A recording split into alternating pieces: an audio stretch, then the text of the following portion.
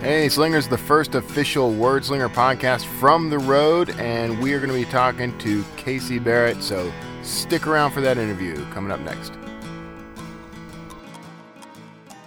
Hey, sometimes it's hard to know where to start when you're building and growing your indie author career, and that's why I have put together something just for you. Me and my partner Roland Denzel have created Indie Author Blueprint. So hop over to indieauthorblueprint.com, start learning about all the ways you can build and grow your own indie author career, and we'll be right there with you all the way. See you there, indieauthorblueprint.com.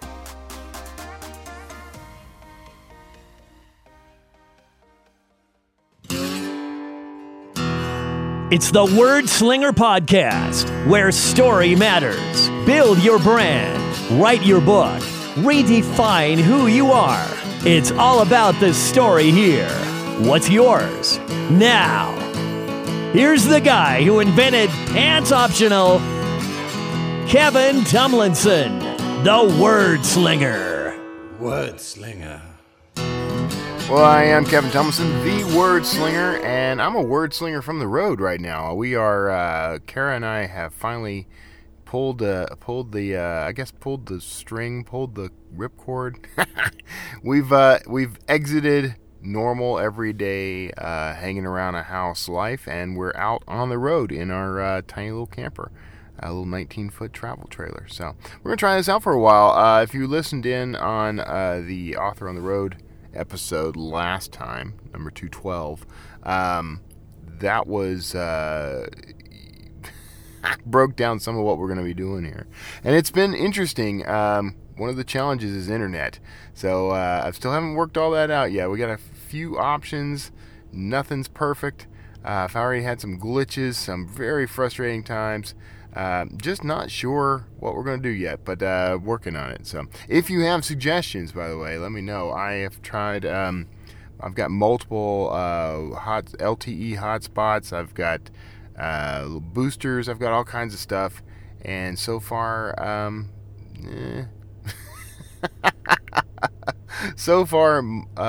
modest luck, we'll say. Well, today we're talking to author Casey Barrett. Now, he is a crime novelist. He's also a Canadian Olympian and the co-founder and co-CEO of Imagine Swimming, which is New York's largest learn-to-swim school, which I think I actually read this exact bio in the interview. But I just thought this was really interesting, and this was a great interview. It's been on tap for a while now, and thanks to all the pandemics and movings and relocatings and all the stuff that's been going on, I am only just now getting to it. There's going to be a lot of these, so without further ado, let's jump into this interview with Casey Barrett. I think you're going to enjoy it. Stick around and see what happens on the other side. See you there. Hey everybody, thank you for tuning in to another Word Slinger interview, and today we're talking to Casey Barrett. There's a lot I could say. You've got an interesting bio, man. You've got Canadian. That isn't the important part of the sentence. You've got Olympian connections. It may be important to you, actually. The Canadian part may be more important than the Olympic part, for all I know. Equally important. Equally important. To our Canadian listeners, it's very important. So, how are you, Casey? I'm glad to have you on the show. Good. Thanks for having me today.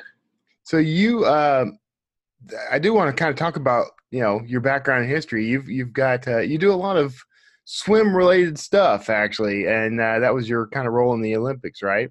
Yeah. I was in the '96 Olympics for the Canadian team, and swimming has kind of been, for better or worse, my identity in one way or another my whole life. My company, when I'm not writing, it's called Imagine Swimming. It's a swim school in New York City. Yeah.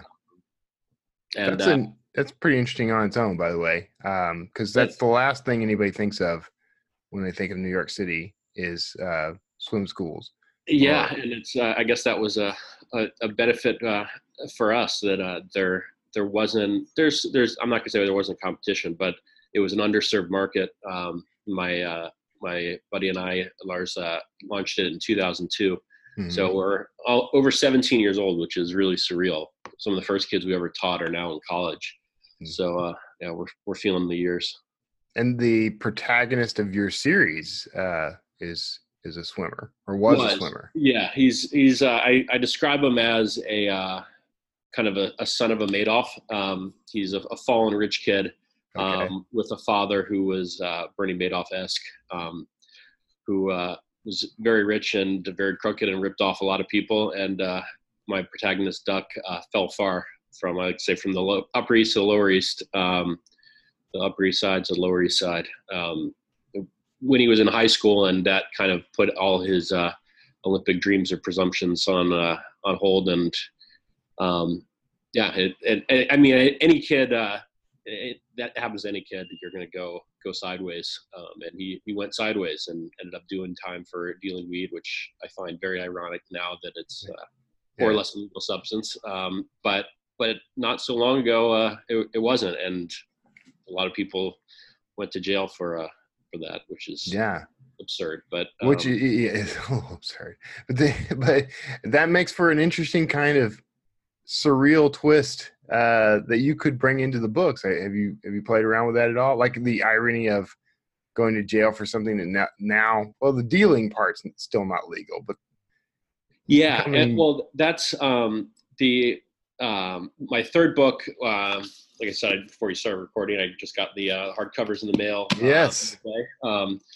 Comes out August 27th. But my protagonist, Duck, is he doesn't admit it to himself, but is a heavy drinker, full alcoholic in the first two books, and the third book finds him admitting that he needs to take a break, at very least, from the bottle. So he's on, quote, the weed cure, and he recognizes the irony that he's a convicted felon for dealing weed, and now it's kind of the thing that saved him. Because he's clean, so to speak, but he just smokes weed, and it's a little bit funny. I can name half a dozen friends, some very close friends, who are on, quote, the weed cure, who for whatever reason hit the bottle a little too hard, and now are clean in all ways and have great cleaned up lives, but are committed pot smokers. Wow. So I'm not myself. I mean, I smoke a little bit, but not. I wouldn't say I'm on the weed cure or anything like that. But I find it just really, really fascinating, particularly this day and age when it's steadily becoming more and more legalized and more socially acceptable. That a substance that not so long ago was sending a lot of people to prison, and now it's saving a lot of people from much worse addictions. Yeah, which I'm obviously fascinated by. It is kind of interesting to watch as people sort of fall all over themselves. Sort of, what is your opinion on this? What is your practice on this? Should it be legal? Should it remain illegal? And then, as states start to say, basically open the doors a little, it's interesting to watch people kind of fall all over themselves about it. Yeah, it is. I mean, I kind of have a libertarian streak over that stuff, but at the same time, I'm a father. I have an 8-year-old daughter, and I look at things, I think, a little more realistically as a parent, where I'm not saying legalize everything and throw caution to the wind. I mean, I think it's something that should be regulated. Right? I'm on board with that. But it's a lot healthier than cigarettes or bourbon. I'll tell you that. Yeah, but don't take my bourbon. So your protagonist, aside from being a former swimmer and a rich kid and a felon, and he's a very rich character, by the way. And I mean that as layered. He has an interesting job. You want to talk a little about I want to hear like the origins of your decision for what he does for a living. I'd love to chat about it. Well, he, in terms of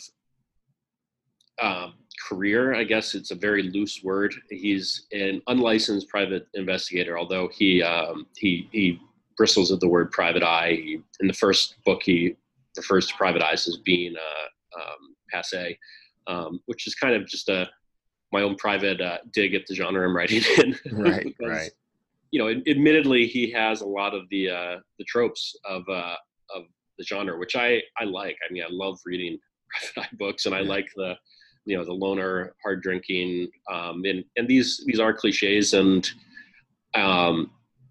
rather than pretend they're not there, I'd have some fun addressing them head on, and hopefully tweaking them a little bit. But because he's a convicted felon, he can't be licensed.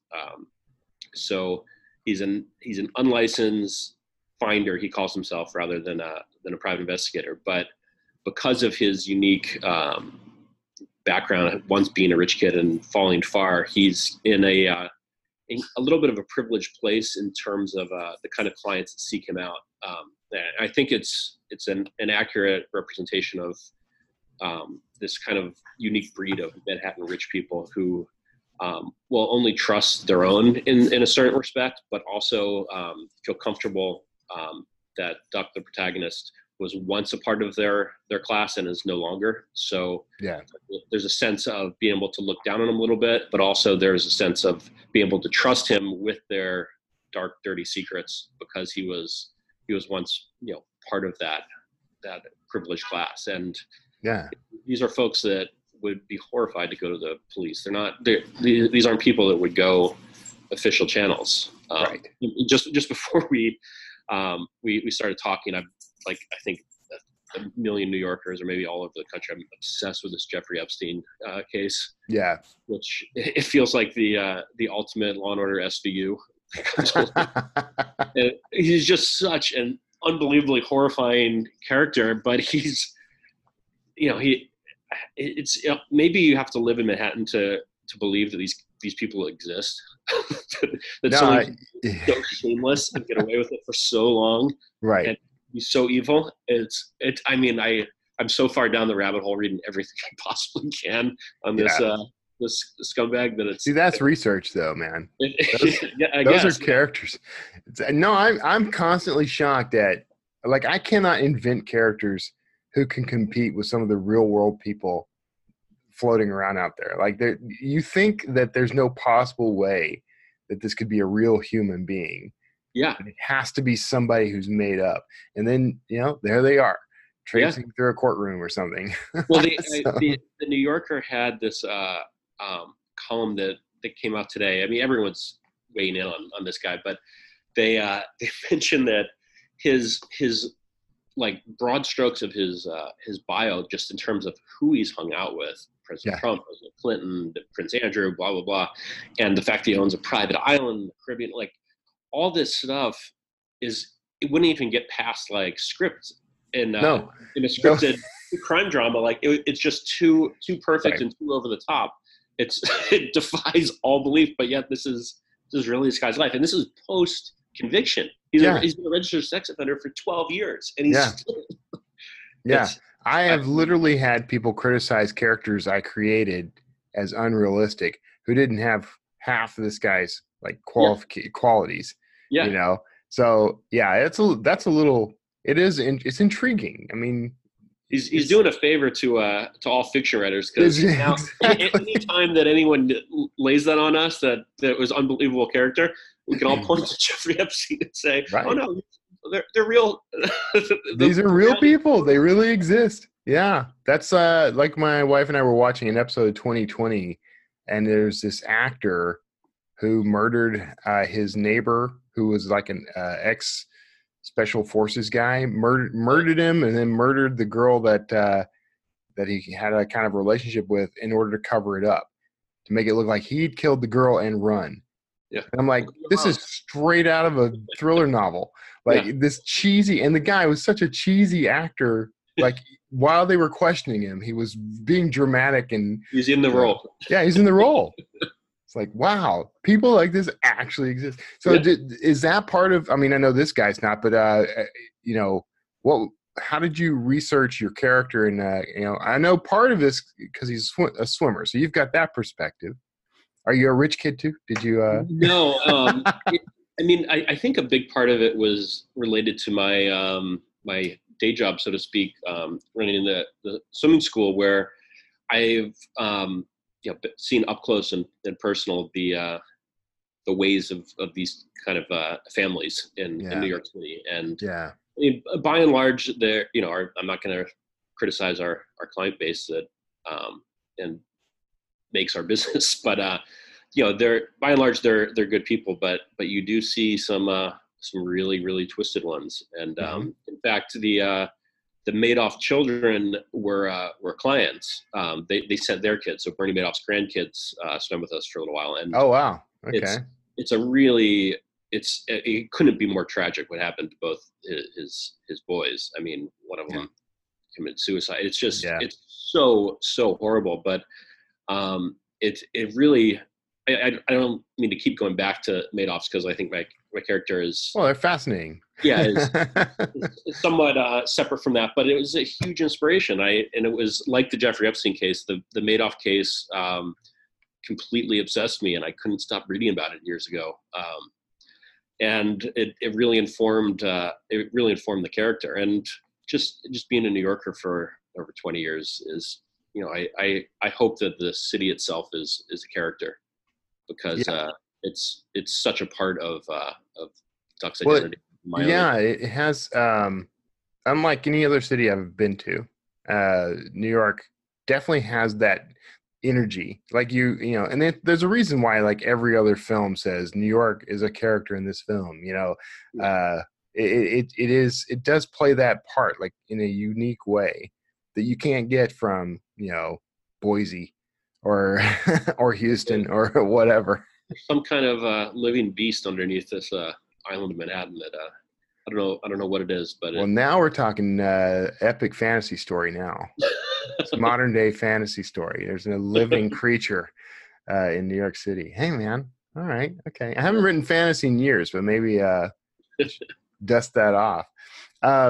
So okay, you're up to 3 books now. You just got the hardcover. You want to show everybody the hardcover? Yeah, I got it up yesterday. It comes out August. Look at that. There it is. Oh, I talked over it. Hold on. Let me be silent and you hold up and say something about it, and people all right. Comes out August 27th. The Tower of Songs, the 3rd book in the Duck Darley series. This one focuses on the super talls, these so-called super talls that are currently scarring the skyline of Manhattan. They're termed super talls because they're over 1,000 feet, and basically the world's biggest money laundering scheme, hiding in most obnoxious plain sight possible. They sit empty. Almost all of them are empty, and all of them are bought with anonymous LLCs. And I just think it's one of the most remarkable things in New York today, because it's corruption so hiding in plain sight. Yeah. So the book itself starts, the prologue is the guy who lives at the very, very top. So no one's ever lived higher. No one's ever lived in a home higher that looks down on quite literally everything. The guy who lives at the very top is abducted. He's taken out of his apartment at the very top floor and drugged and taken out the front door in a wheelchair with a hood over his head. And that sets the mystery in motion. All right, that's a fair start.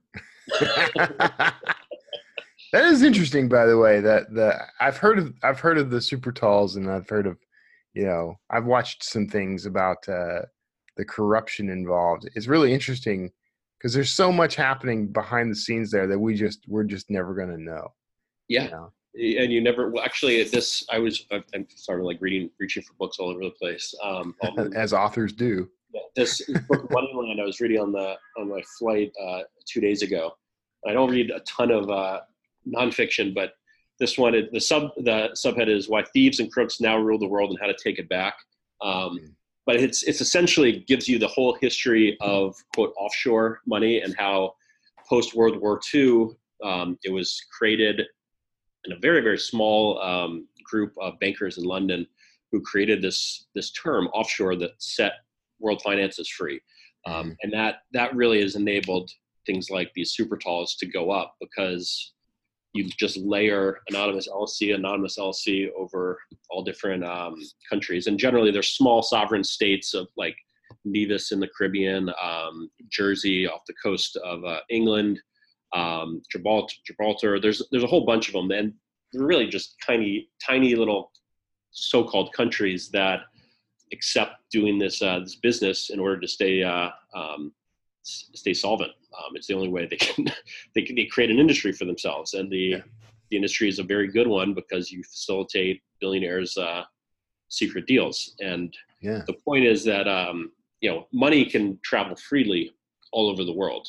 There's no borders, but laws, there are borders, and it's in that dichotomy that allows the dirty money in the world, which people estimate conservatively is 10% of all the money in the world is black market dirty money. I think it's probably higher than that, but it's still astonishing. You're talking trillions of dollars, and it moves through the world and is able to be laundered cleanly through this scheme because it's impossible to prosecute. You can't even track down who actually owns what. And I kind of look to these super tall buildings in Midtown on Billionaires Row as kind of the ultimate end game of this reality. That what happens when you need to clean hundreds of millions of dollars? Well, you create 1,000-foot buildings and you keep them empty so people can pay cash and make sure that asset is secure. When everything else goes to hell, you'll have that asset. It's really interesting. It's kind of, if you think about it, it's sort of it's like a precursor to Bitcoin. Cryptocurrency. Yeah. Very much so. It's really intriguing. And in fact, I mean, I have this paranoia about cryptocurrency that I never could be comfortable enough to invest in it. Right. Yeah. And that's probably a good thing now. But this whole idea of what money actually is now, it's no longer a physical thing. Money is this abstract. And when it became an abstract, it became very easy to manipulate. Yeah.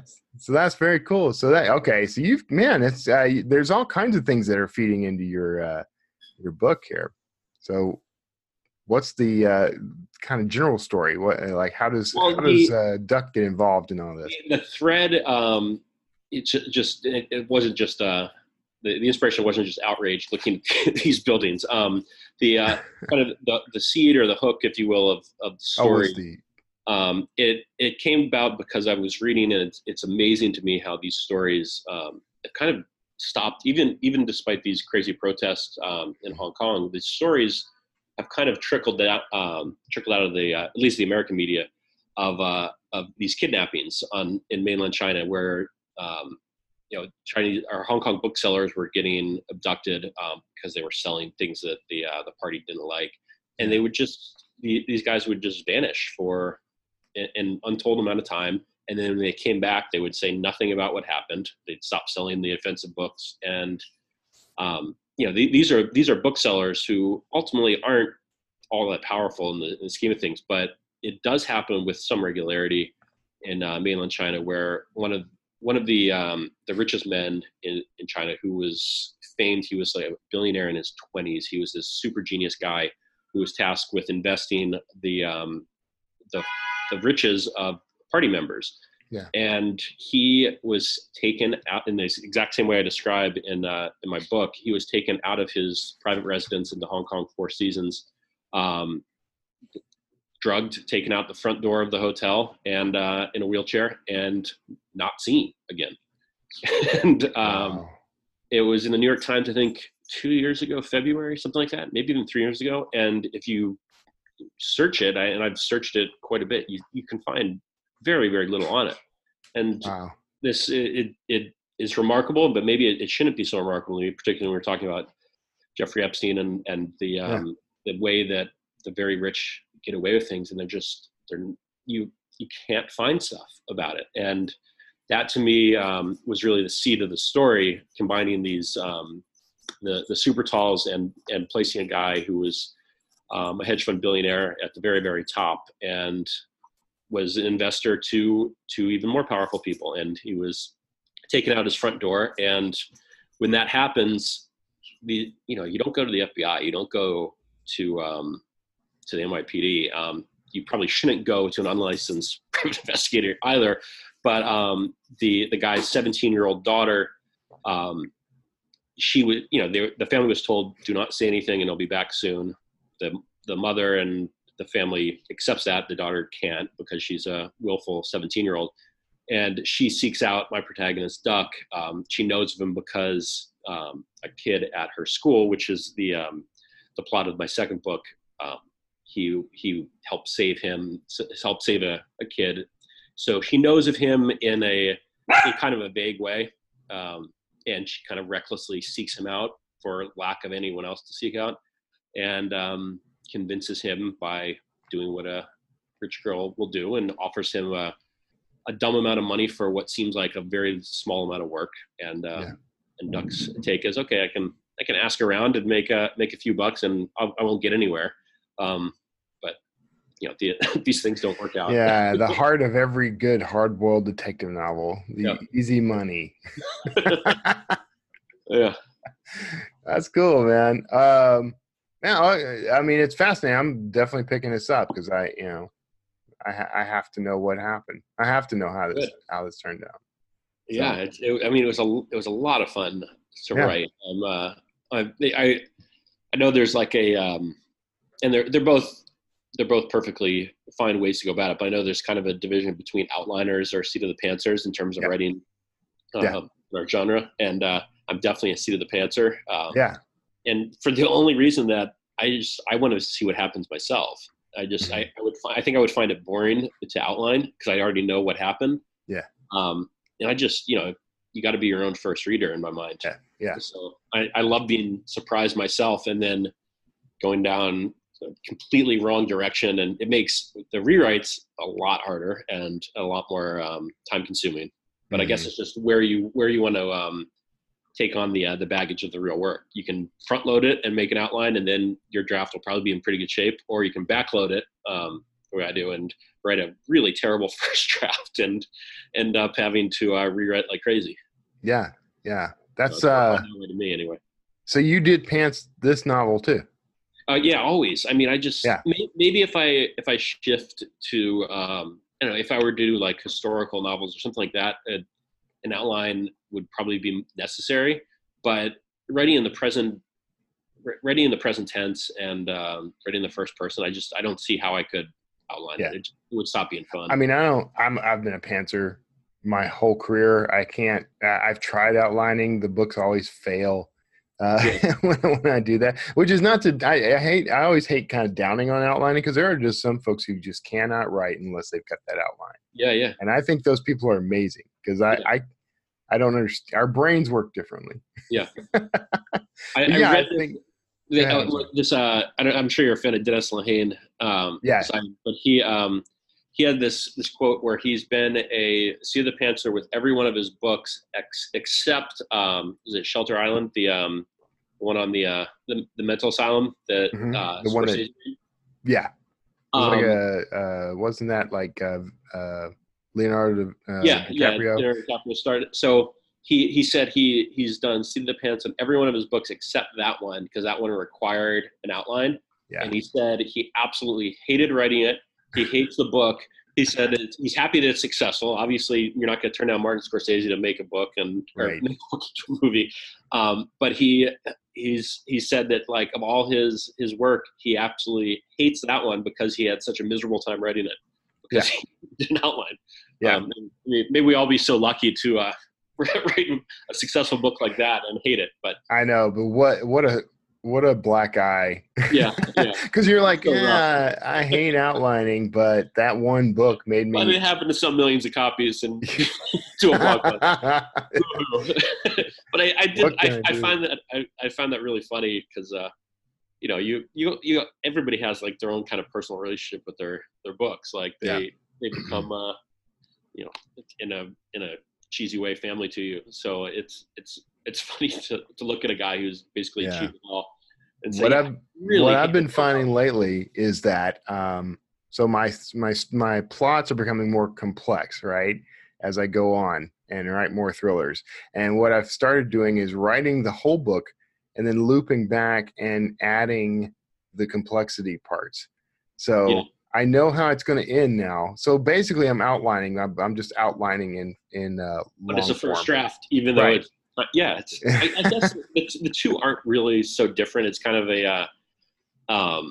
it's a distinction that doesn't even need to be made, because ultimately a first draft is an outline, whether you call it that or not. Right. My second book, Against Nature, and I really am proud of the way I ended up fixing it and the way it ended. But the first draft, I went on a 15,000 word tangent that I guess I had to do to figure out the right way. But when I went back and I gave it a break, and after I finished the first draft, I tried to give it a couple weeks anyway before going back with fresh eyes.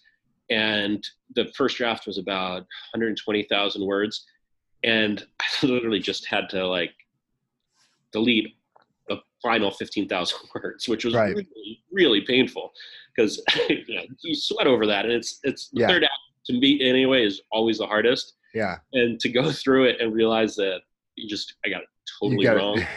You have to trim fat. Like, I want the fat. Yeah, and the fat was the fun part. I'm fine with trimming fat here and there, but going through and saying, "Fuck, the last 50 pages are terrible." I mean, basically, it'll start, at 100,000 words or so, which is still a relatively long book, and then having to find a new way.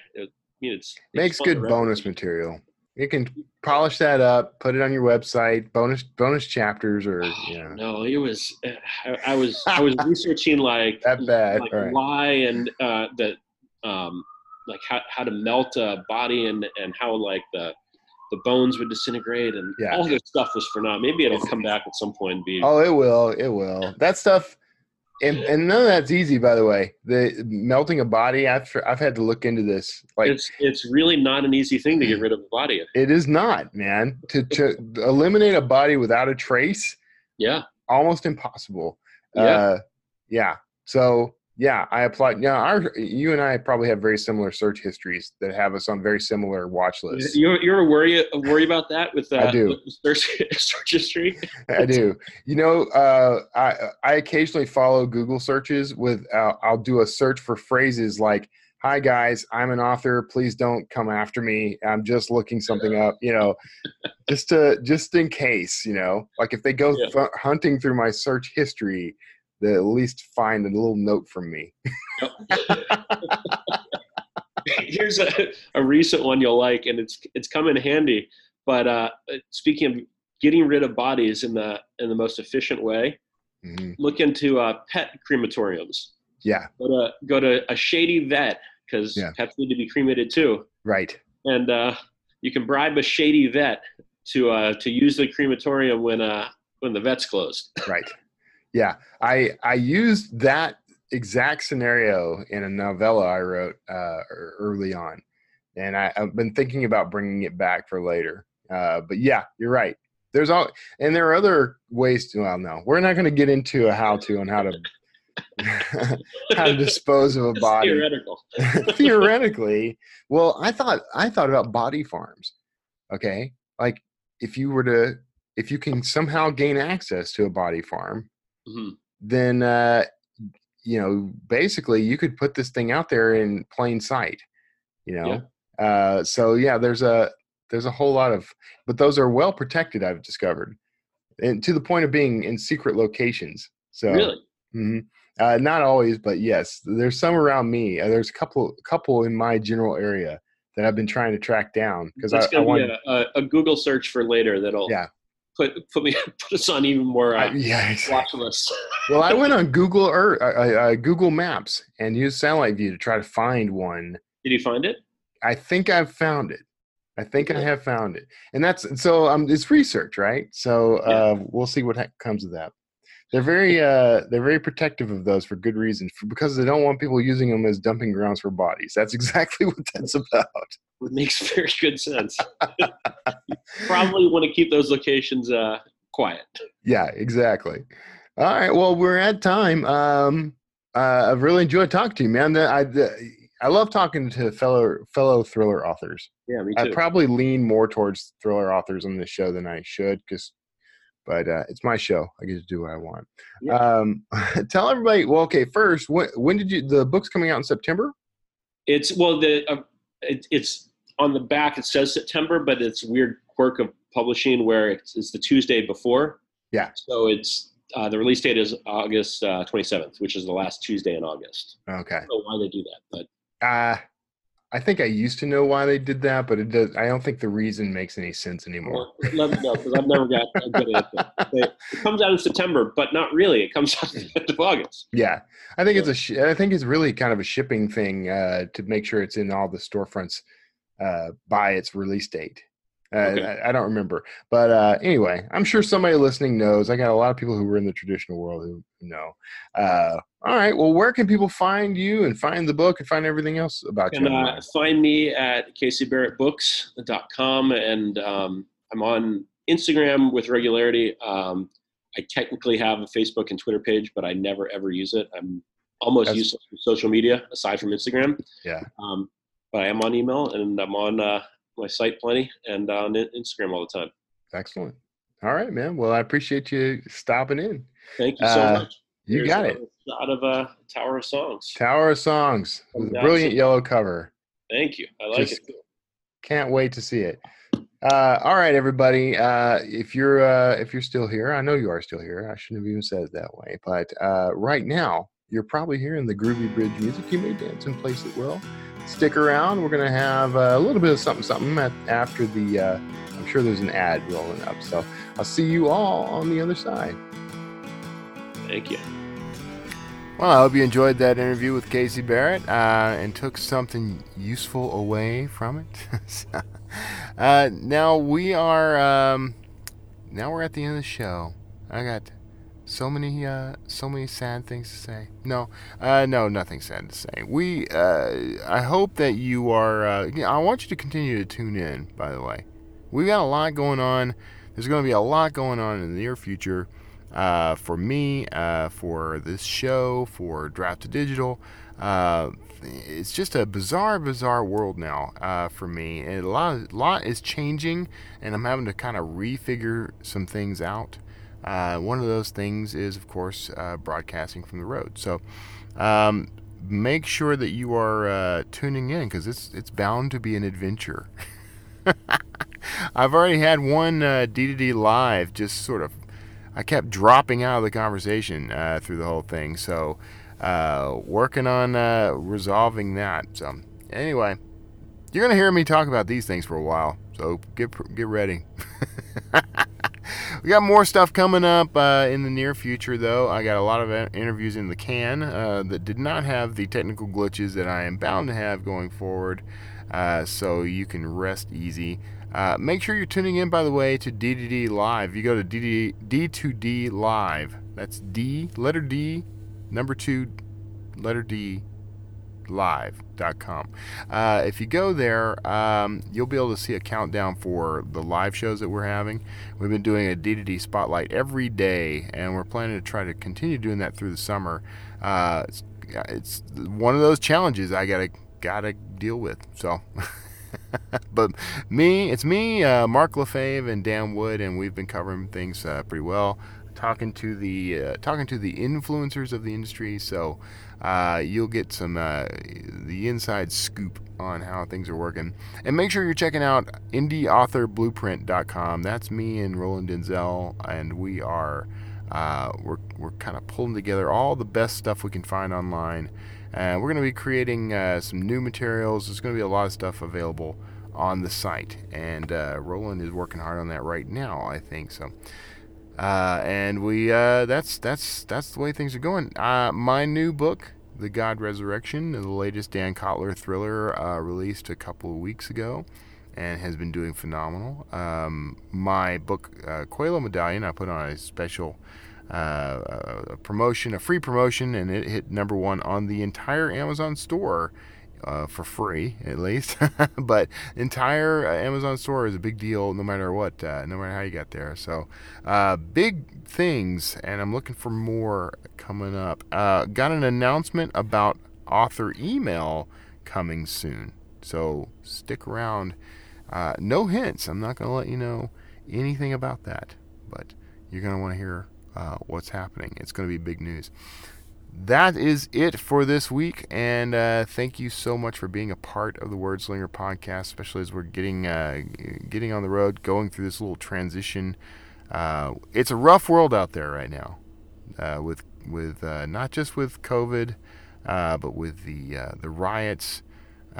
Racial tensions are high. This is a scary, difficult time to be in. But this sort of thing in our history has usually hailed some sort of big positive change. And there are hopeful things out there. Look at the SpaceX launch. The first time a commercially built spacecraft has exited the atmosphere to take human beings to the International Space Station is the first time in history that's happened. And the first time since 2011 that an American-made spacecraft has actually been launched and into outside of our atmosphere. So I was thinking about that because there's been satellites and things. Maybe it's a manned spacecraft. So, but that's exciting stuff. That's hopeful stuff, and there's a lot more out there. And I'd like for us to continue focusing on that rather than the scary things, the negative things that can be happening. Let's do our part in the world to make the world better. That's the best we can do right now. The riots and the protests and that sort of thing, there's a place for protesting. There's zero place for rioting and looting. I don't know. Your opinion may vary. I've seen I'm shocked at some of the varying opinions on this online, frankly. But my firm stance will always be there's no excuse for violence and theft and the just thuggish behavior of the people who are understandably upset and angry, completely justified in their anger and completely justified in what they're feeling, just not justified in their actions. So that's my stance. Take that for what it is. It's worth practically nothing. So anyway, God bless you. Take care of yourselves out there. If you're in one of these rough areas, stay home, stay indoors. I mean, that's the best advice anybody can give you right now, and focus on positive things. And I hope this show can be one of those for you. So, God bless you. Take care. I'll see you all next time.